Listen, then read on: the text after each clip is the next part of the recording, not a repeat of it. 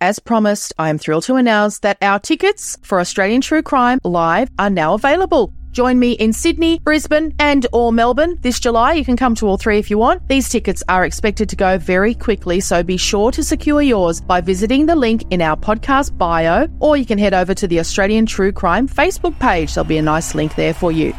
Update for Brisbane Australian True Crime fans. Brisbane is almost fully sold out for our live show. If you've been a listener for any length of time, you'll know how passionate I am about true crime stories from Australia. I'm looking very forward to an incredible evening together with you, sharing these captivating tales. We will have great guests as well, so you know we love a Q&A. If you've ever come along to an Australian True Crime Live gig, you'll know we love a Q&A with our guests. Don't miss out. Book your tickets today, and I'll see you in July for a memorable night out. Ever catch yourself eating the same flavorless dinner 3 days in a row? Dreaming of something better? Well, HelloFresh is your guilt-free dream come true, baby. It's me, Keke Palmer. Let's wake up those taste buds with hot, juicy pecan-crusted chicken or garlic butter shrimp scampi. Hello Fresh. Stop dreaming of all the delicious possibilities and dig in at HelloFresh.com. Let's get this dinner party started. Hey, it's Ryan Reynolds, and I'm here with Keith, co-star of my upcoming film, If, only in theaters May 17th. Do you want to tell people the big news?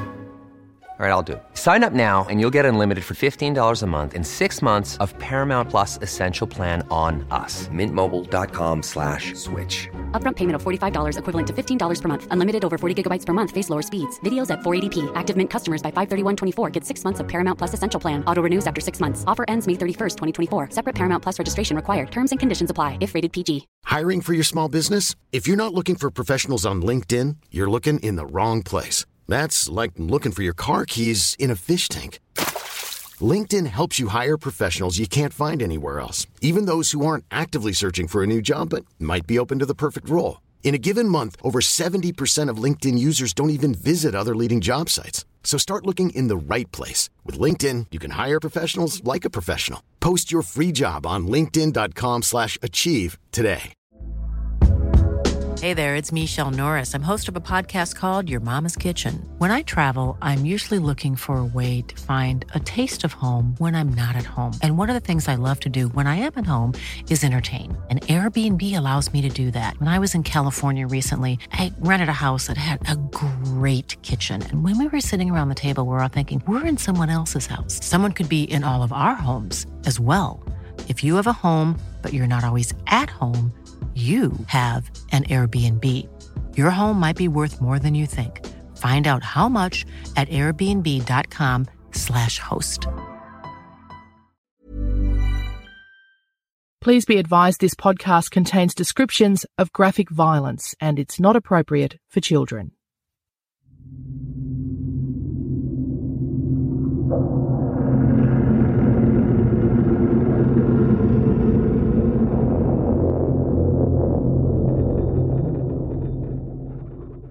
I was working as a receptionist in a Melbourne brothel in 1999, and our boss was a beautiful lady called Vicky, who invited all of us to a staff dinner once a month.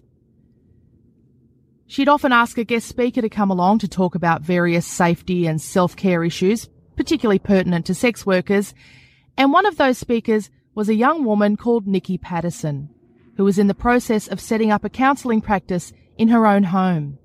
Nikki was a big hit at the dinner, which can't be said for every speaker. She was softly spoken and gentle, and she made the girls feel like they deserved to be listened to and that nothing they had to say would shock her. She was very good at her job. Everyone took one of her business cards, and a lot of the girls even followed through and called her about appointments. About a week later, the girls started complaining that she wasn't getting back to them. It never occurred to any of us that the murdered woman we'd heard about in the news was Nikki, let alone that she was the latest victim of a vicious predator who'd been attacking women in our community since he was 15 years old. This is Australian True Crime with Michelle Laurie and Emily Webb.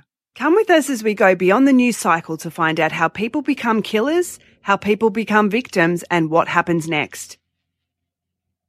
Peter Dupas is an Australian serial killer who currently resides in the Port Phillip Correctional Centre in the western suburbs of Melbourne. But we now know that he'd been raping, assaulting and murdering women for 30 years by the time he was finally sent to jail for good. His last victim, Nicky Patterson, was actually the first murder for which he was convicted. We spoke recently to former homicide and arson detective Jeff Maher, who investigated Nicky's murder. And we started by asking him how Nicole Patterson and Peter Dupas crossed paths. She started her psychotherapy and set her house up as a clinic, the front room as a clinic, and Dupas had obviously, over a period of time, stalked her, and he set himself up as her first client on that Monday. So that was absolutely her first time she was taking the private business, or was it just the first client of the day? No, it was the first client. My understanding, it was her first client. And it's a while ago now, so it's 1999. No, I think it's nearly you're right, 20 years ago. When I met her, she was talking to us about the fact that she had been working for some other organisation, but she was going out on her own. And so she was talking about what days I'm at the office, but I'm going to start working from home. So I think you're right. I think he was probably her first client ever at home. So when you go to these scenes, we haven't got hindsight. We don't know what's going on. So we have to hypothesise when we turn up to the scene to say, well, what's going on? And it's only till the other building blocks of the case come together, like what the relatives can tell us, like what friends can tell us. The girl that was round there that night for dinner with her and discovered her body, and also door knocking and all the other blocks start to build the case up. So what did you find at the scene? We got called by the uniform van from Northcote, staffed by 2 female members, got called to the scene. They were called by Nicky's friend, who turned up there to go out for dinner with her, and she discovered Nicky's body in the front room. What happens is that the van goes in to see whether, in fact, it had occurred, and they then contact the local detectives. They get called out. The local detectives turn up, and they determine whether an offence has been committed, whether it might have been no suspicious circumstances, suicide or whatever, or whether an offence has been committed. So the detectives turn up and they go out there and they make an assessment, and they went straight in and made an assessment and contacted the on-call homicide crew, which was a pretty violent scene that they found there, wasn't it? Absolutely. And they then contacted the on-call homicide scene, which was myself, senior sergeant, and I called out Dave Snare, who's just about to retire as well. So he was the sergeant on my crew, and then we assessed the job, and then we called the rest of the crew out. What did you ascertain from the scene? I mean, I know that when you walk into a scene, you can gather a lot of information, like stabbings generally means that the person knows their attacker. Is that true? And like little things like that you can generally pick up from the scene? We determine it's a little bit akin to fire investigation as well, whether there's been forced entry. Mm-hmm. Whether the fire is a forced entry or whether there's been forced entry into a building, say, it's the same with the homicide scene. It's the same set of rules. Had there been forced entry? No, there hadn't been forced entry. The person had been let in. It looked like the person was engaging with Nicky in some refreshments that morning. And then there was obviously a violent confrontation from the offender to Nicky, and as a result, she tried to defend herself. Unfortunately, she was killed. And it wasn't until that night, when her girlfriend turned up for dinner, that in fact her body was discovered and the cavalry was called. We were called. So what happens next in the investigation? So we, obviously cordon and contain the scene. We get as much as we can out of the witnesses that are there at the time, and that was her girlfriend. We then obviously try to identify who's been involved, meaning the deceased, and then contact matter of priority the relatives, which we did. We were able to contact them and start to get a bit more of a picture about what was going on. Did she have a appointment book or anything? Was there anything helpful? Yeah, there was a diary. Yeah. Yeah, there was a diary, and we got hold of the diary, which came later in the search of the scene. So when we get there, we don't know what's going on. Obviously, something had occurred earlier in the day, and it started to piece together when we spoke to the relatives, and they said, and they're very, very lovely people, that she said that she had her first client the following morning on her new vocation as a psychotherapist, and they saw her the night before. That connected with the door knocking, and never underestimate door knocking around a crime scene. We picked up a number of witnesses that heard a violent exchange between a female and a male earlier that morning, which was on Monday, the 19th of April, 1999. So heard that exchange, and then heard some yelling, and then heard nothing, and just thought it was a domestic or family dispute, and let it go. And that it became relevant later on. Okay. So.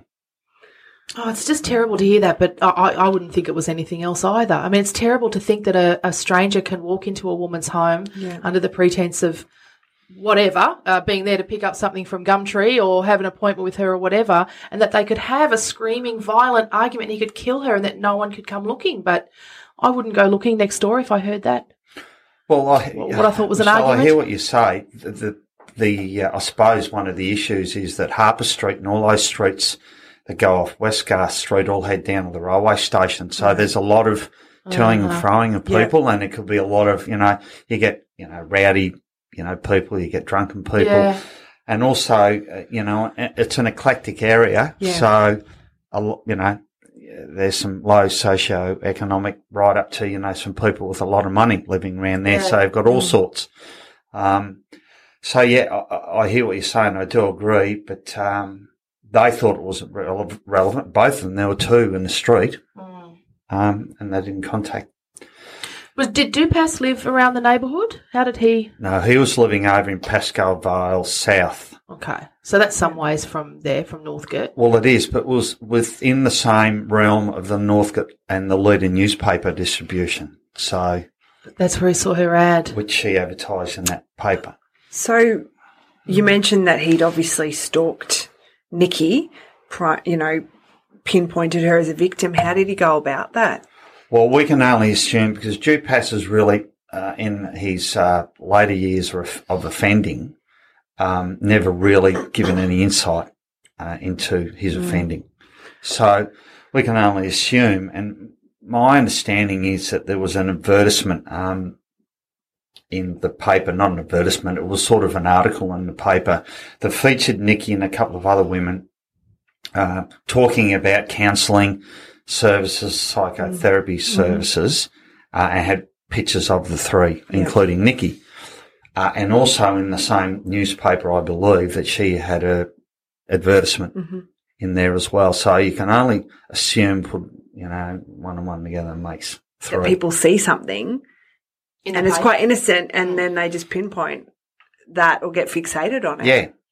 It's really scary. And unfortunately it takes all kind in our community. So we can only assume that's how he sort of located or saw or started to get fixated on Nikki. And you've got to understand that Nikki's murder was the last of the murders. Yep. So last of the murders, first of the arrests. Okay. Yeah. If that makes sense. Yeah, absolutely. Because I was involved in the others' reviews. And so were you involved in the other investigations at the time? What was his first murder? Was Margaret Marr? Also, Margaret Marr, so it runs like this, is that we got called out. Our crew was so much under the pump at that point in time with jobs, preparing briefs of evidence, and we had a lot on. So I volunteered sight unseen to do the brief. Now, that's a bit unusual with the homicide squad because detective senior sergeants usually are investigation managers, and we only do the briefs on police shootings. The shooting by police officers or members of the public and police officers being shot, which I've done quite a few investigations as well. But I volunteered for this, and it turned out that, 1999 to 2016, it followed me all the way, the particular investigation. I was the informant, as I said, which is rare. I charged him. We went to trial. You charged Dupas? I charged Dupas with Nikki Patterson's. Yeah, right. And then as a result of going to trial, it then worked backwards. So what we did was, there was a detective by the name of Paul Scarlett, who's now a detective senior sergeant, an outstanding operator. He, together with Mick Daly, who was at the homicide squad at the time, who's now an inspector, and also then you've got Mick Roberts, who was my boss until I retired last year at the Arson Explosive Squad. They were involved in Dupas. So we worked on that particular, on the Patterson job, and then they formed a task force to have a look back to see what other murders that Dupas have been involved in. And why did you, seems like a silly question, but why did you think that he had been involved in other murders? So what made you believe that? Because of the I suppose you'd call the signature of the style and the modus operandi of the murder and how he conducted the murder, and some of the unique signatures and in particular some of the injuries as well. So we then worked backwards, and they formed a task force, Mikado, and I didn't go back to that. I stayed at the homicide squad in charge of the crew, and I'd had Dupas convicted, and he was doing life, no minimum, never to be released.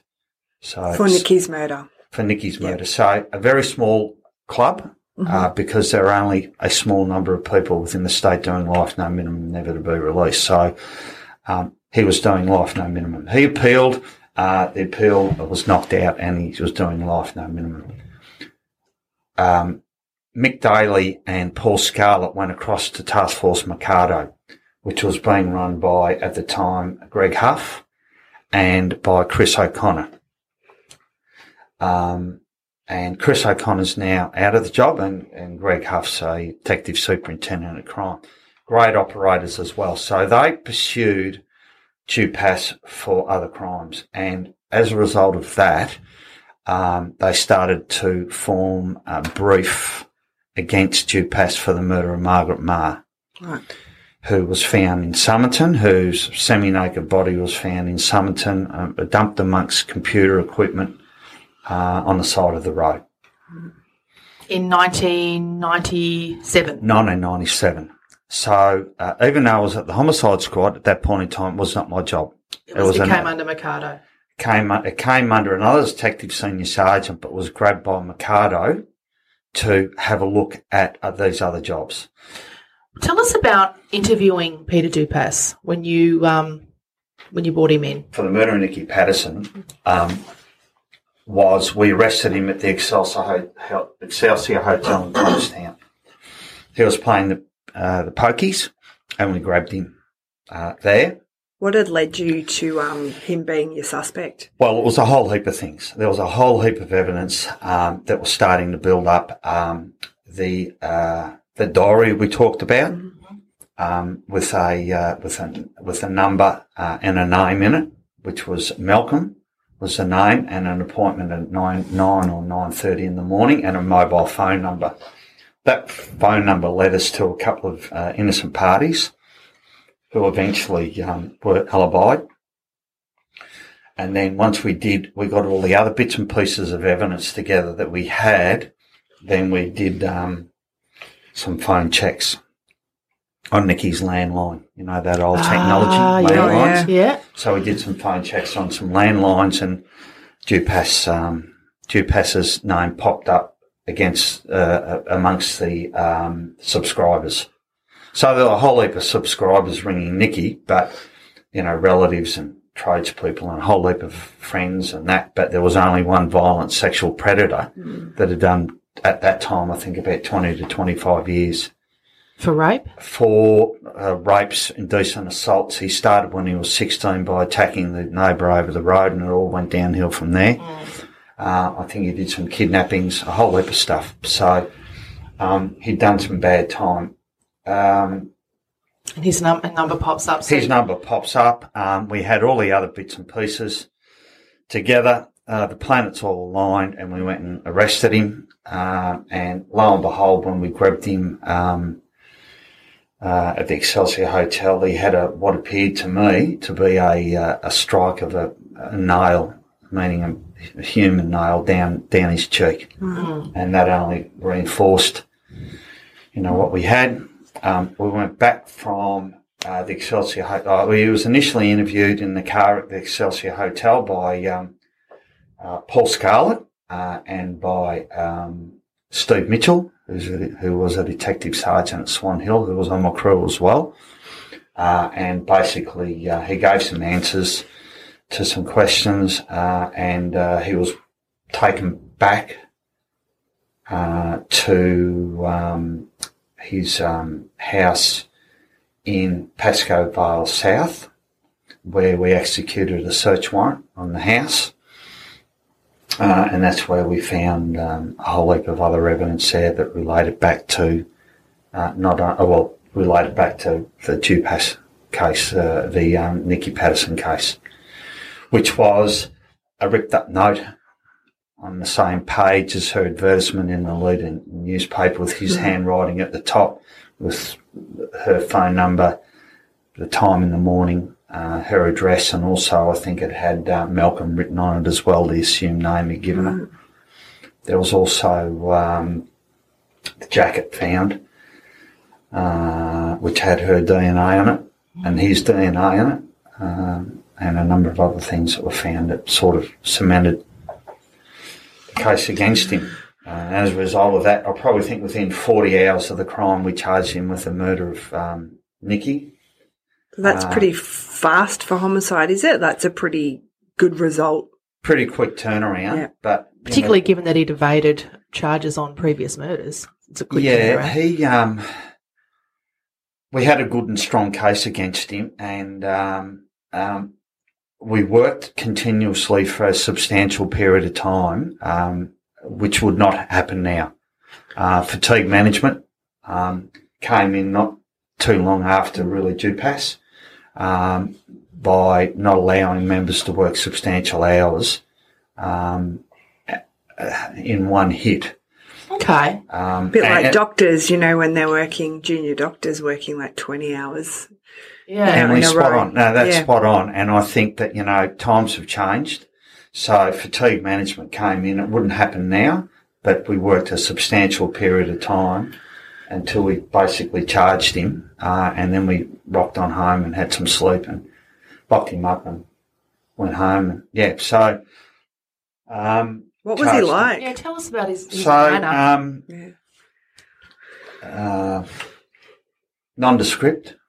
You could walk past him in the street and not even think another thought about him. I described him as a bit of a Poindexter, as a bit of a geeky looking guy, as beige. Yeah. He wouldn't say much to us. He'd give his name, rank and serial number, basically, but that was about it. If you thought the only way to get a more defined jawline with natural-looking results was through surgery, think again. Juvederm Volux XC is a non-surgical injectable gel filler that improves moderate to severe loss of jawline definition and can help you achieve natural-looking results with little downtime. Even better, this improved definition lasts up to 1 year with optimal treatment. No maintenance required. Improve jawline definition for a smooth, sculpted look with Juvederm Volux XC. For important safety information and to find a licensed specialist, visit Juvederm.com. That's JUVEDERM.com. Not for people with severe allergic reactions, allergies to lidocaine, or the proteins used in Juvederm. Common side effects include injection site redness, swelling, pain, tenderness, firmness, lumps, bumps, bruising, discoloration, or itching. There's a risk of unintentional injection into a blood vessel, which can cause vision abnormalities, blindness, stroke, temporary scabs, or scarring. Talk to a licensed specialist to find out if it's right for you. Hold up. What was that? Boring. No flavor. That was as bad as those leftovers you ate all week. Keke Palmer here, and it's time to say hello to something fresh and guilt-free. Hello Fresh. Jazz up dinner with pecan-crusted chicken or garlic butter shrimp scampi. Now that's music to my mouth. Hello Fresh. Let's get this dinner party started. Discover all the delicious possibilities at HelloFresh.com. Hey, it's Ryan Reynolds, and I'm here with Keith, co-star of my upcoming film, If, only in theaters May 17th. Do you want to tell people the big news? All right, I'll do it. Sign up now and you'll get unlimited for $15 a month and 6 months of Paramount Plus Essential Plan on us. MintMobile.com/switch. Upfront payment of $45 equivalent to $15 per month. Unlimited over 40 gigabytes per month. Face lower speeds. Videos at 480p. Active Mint customers by 531.24 get 6 months of Paramount Plus Essential Plan. Auto renews after 6 months. Offer ends May 31st, 2024. Separate Paramount Plus registration required. Terms and conditions apply if rated PG. Dupass's beige exterior belies an incredibly dark and violent personality. Coming up, we'll hear more about the long list of crimes he'd committed before he was finally stopped by the murder of Nicole Patterson. At 15 years of age, still dressed in his high school uniform, Peter Dupass, bespectacled and unassuming, knocked on the next-door neighbour's front door. She was holding her 5-week-old baby when she answered, but she was well acquainted with Peter and not at all alarmed when he asked her if he could borrow a large, sharp knife. He said he needed to cut some potatoes for his mother, and the neighbour even commended him on being so helpful. Seconds later, he started slashing at her face with her own knife. She told police soon after, "I was holding onto the knife at one stage trying to break the blade. I was lying on my back and he was sitting on top of me. He said, 'It's too late. I can't stop now. They'll lock me up.'" After covering her mouth with his hand and repeatedly bashing the woman's head on the floor, Dupass stopped as abruptly as he had begun. He told police he didn't know why he'd attacked his neighbour and that he would never intentionally hurt anyone. "I can remember having the knife in my hand," Dupass told police. "I must have been trying to kill her or something."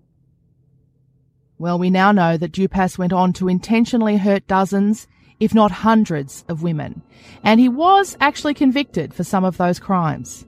Here's former homicide detective Jeff Maher. There were a lot of other violent crimes that he committed, rapes that he got decent time for. So It's alarming to think these very, very dangerous men, they're walking around. So from getting life no minimum and me staying back at homicide and Scarlett and Daly and Greg Huff and Chris O'Connor moving on to Mercado, they built up a case against Dupass for Margaret Maher's murder, summoned in 1997. And there was a glove found near a body. His DNA was located in that glove upon further review of new DNA technology. Okay. Her injuries were very similar to other victims, and we used the National Homicide Monitoring Program in Canberra to give evidence after he was charged because the signature was so unique. Dr. Jenny Moussos at the time was the head of that monitoring program. So he was charged by Scarlett, Paul Scarlett, with the murder of Margaret Maher, and went to trial. Basically, he was, he made no comment. He was brought out of jail, interviewed, made no comment, put back in. And he was charged, went to trial, and he was convicted of the murder of Margaret Maher. How had he come into contact with Margaret Maher? well, not exactly sure, but she used to hang around basically down towards the first and last hotel in that area around down the bottom of the Hume Highway, I think the old Hume Highway. Look, not exactly sure, but, you know, it was the signature of the injuries were unique, and also the DNA in the glove right next to the body, and so on and so forth, you know, led us to him. And the jury, quite quickly came to the decision that he was guilty, and he was convicted, life no minimum, never to be released for the murder of Margaret Marr. So obviously people say to us, well, why do you do it? He's already doing life. Well, you do it for the victims. In 1997, 2 years before Nicole Patterson's murder, 10-year-old Lisa Tinkler was tending to her grandfather's grave with her mother at Melbourne's huge Faulkner Cemetery. She told her mother she'd heard a woman scream in the distance, but her mother assured her that it was her imagination, or a trick of the wind that always seems to be howling around that part of town. It was actually a desperate cry for help from 25-year-old Mersina Helvargas, who'd been visiting her own grandmother's grave in the Greek Orthodox area of the cemetery. She'd been attacked from behind as she knelt and prayed. In his summing up of the murder trial that followed, Justice Cummins said to Dupas, "Just as Miss Helvargas's presence at the cemetery was typical of her goodness, your presence at the cemetery was typical of your evil. Cunning, predatory, and homicidal." Justice Cummins said that Mersina had had no chance against Dupas's strength, his knife, and his hatred. Mersina's father, George Helvargas, is still a strong presence in victims of crime support groups around Australia, and he was a well-known fixture at Dupas's earlier trials. In the trials of Margaret Marr and Nikki, George Helvargas would be turning up at court all the time, and I got to know George. And as I say, Nikki Patterson family, fantastic people. The Helvargas family, awesome people. George is a beautiful man, yeah. Great. So, but got to know George, and then he followed the trials, and he was at the trials, the first two trials. So, Paul Scarlett and I then joined forces as an investigation to review Mersina Helvargas. So, are you saying that George suspected that Dupas had killed Mersina? It was obviously suspected for a long time that Dupas was involved. So we started working on that particular job together, and as a result of that, we were able to gain further evidence. And one particular bit of evidence was that Paul, in his tenacious way, visited a number of crooks that had done time in jail. And I won't mention the other ones, but some nasty human beings, and eventually spoke to Fraser. Andrew Fraser is a former high-profile Melbourne lawyer who was sentenced to 7 years imprisonment in 2001 for participating in the importation of a commercial quantity of cocaine. In 2006, Fraser was released 2 months early after agreeing to give evidence against Peter Dupas in his trial for the murder of Mersina Helvargas. Fraser claimed that Dupas had performed a disturbing mime for him, in which he detailed how he'd snuck up on Mersina and stabbed her from behind. The entire episode is detailed in Fraser's excellent book, Lunatic Soup, and again in the subsequent miniseries, Killing Time, which is also excellent. And Fraser, as a result of that, gave us some evidence that we put in the form of a statement, and that statement went back to the OPP, Office of Public Prosecutions, and there'd never been enough evidence. Close but no cigar. Is this the mime? And then he gave the evidence. He made a statement and the miming of the killing of Mersina, and also that there were no forensics left at the scene. Okay. And it went from there. We then charged Paul charged Dupas with the murder of Mersina, and I was involved in that trial with him. And that trial went. We Fraser was a witness, and he gave evidence in that trial under intense cross-examination. And as a result of that trial, the jury went out a number of days and come back and convicted Dupas of the murder of Messina Hell-Vargas. Oh. Which is a classic example of why keep trying, isn't it? Well, tenaciousness, and it was, because we knew that we're on a couple of winners with a few of the others, and there's one other since we're suspecting of a couple of others, but the matter of Kathleen Downs has been before the coroner's court, and that was Mick Daly took that investigation on, and that was Kathleen Downs was 90 in a nursing home. I think, in a nursing home on New Year's Eve, and stabbed to death. And Mick Daly, in his tenacious way, pursued that to the coroner's court, where I think just before he retired, the coroner, Ian Gray, basically nominated and in his finding that Dupas was a murderer. And the status is, at the moment, I'm not exactly sure what's going on with it. It may be before the OPP. So, third conviction for Dupas for murder, and that was for Messina. Life, no minimum, triple life. He's doing. Whitey will keep going. Victims' families again, justice for them. So, as a result of the first trial on Messina Hell-Vargas, the defence appealed. And he appealed all the way to Dupas on all the other murders. So we had to jump every hoop on every particular conviction and sentence. And there was an appeal.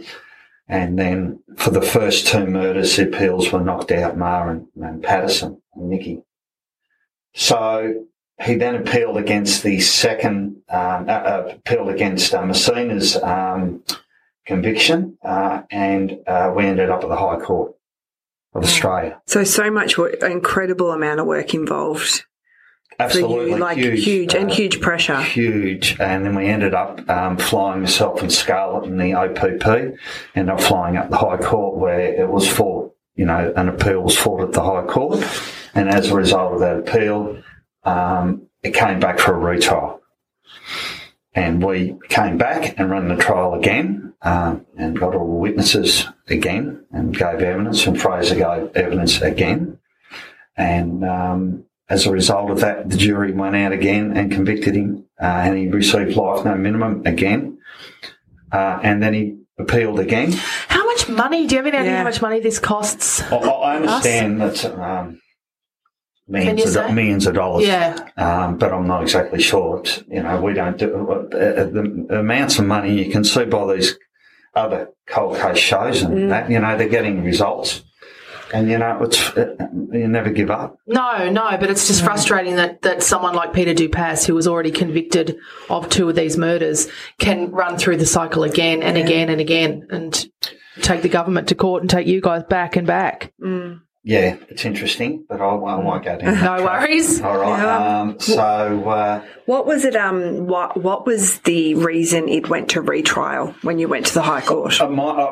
There was two separate grounds, and it's a while ago now. So, but the separate grounds, one related to eyewitness identification and some technical issues at the trial. Yeah.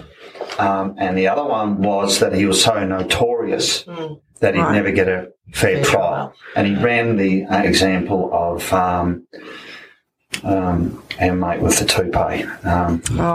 Tony Mockbell. Tony Mockbell. I'm so notorious I never get a fair trial. Yeah. But that was knocked out. But it went back for a retrial on the other ground. In 1974, a prison psychiatrist noted that Dupas was, he had a psychosexual problem, that he was using denial as a coping device, and that he was potentially dangerous and maybe impossible to treat. In your opinion, how many blokes like this are wandering the streets? That doctor probably nailed it at that point in That's time. it, and that was 74. So, I mean, Obviously, can I tell you that I've travelled extensively around the world? Yeah. And I've travelled with work extensively around the world. And we're in a really good position here in Australia. Okay. It's different to a lot of other societies. The bigger, larger populations and that, where you've got some strange cats. But look, there are those people wandering around, but at the end of the day, our murder rate is between 60 and 80 a year compared to some other, areas in the world, countries in the world, which have a substantial, 10 times, 100 times, 1,000 times our murder rate. So, and for a serial killer, it's very rare again. And that, we have not a lot of serial killers in this country.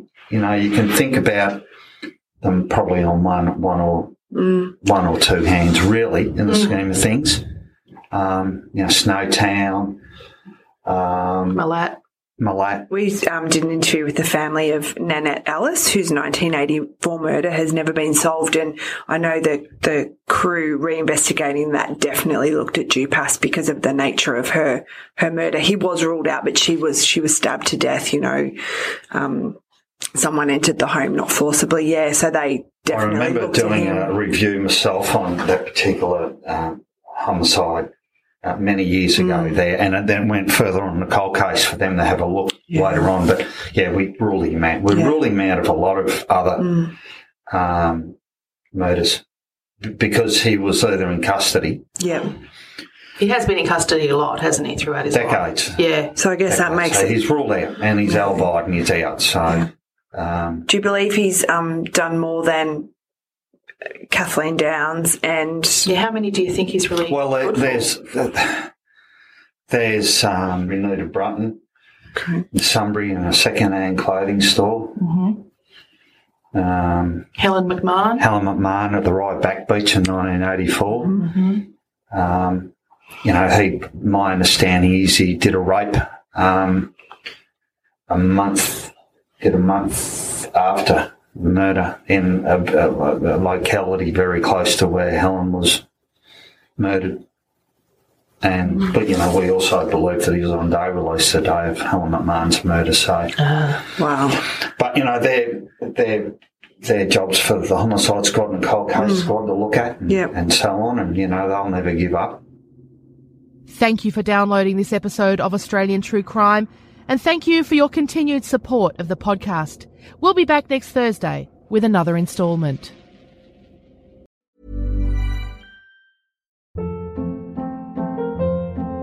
Hold up. What was that? Boring. No flavor. That was as bad as those leftovers you ate all week. Keke Palmer here, and it's time to say hello to something fresh and guilt-free. HelloFresh. Jazz up dinner with pecan-crusted chicken or garlic butter shrimp scampi. Now that's music to my mouth. HelloFresh. Let's get this dinner party started. Discover all the delicious possibilities at HelloFresh.com.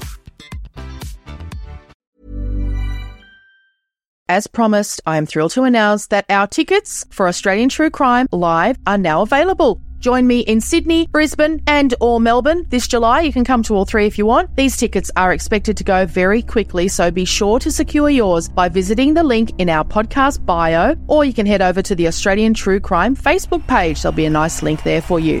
Update for Brisbane Australian True Crime fans. Brisbane is almost fully sold out for our live show. If you've been a listener for any length of time, you'll know how passionate I am about true crime stories from Australia. I'm looking very forward to an incredible evening together with you, sharing these captivating tales. We will have great guests as well, so we love a Q&A. If you've ever come along to an Australian True Crime Live gig, you'll know we love a Q&A with our guests. Don't miss out. Book your tickets today, and I'll see you in July for a memorable night out.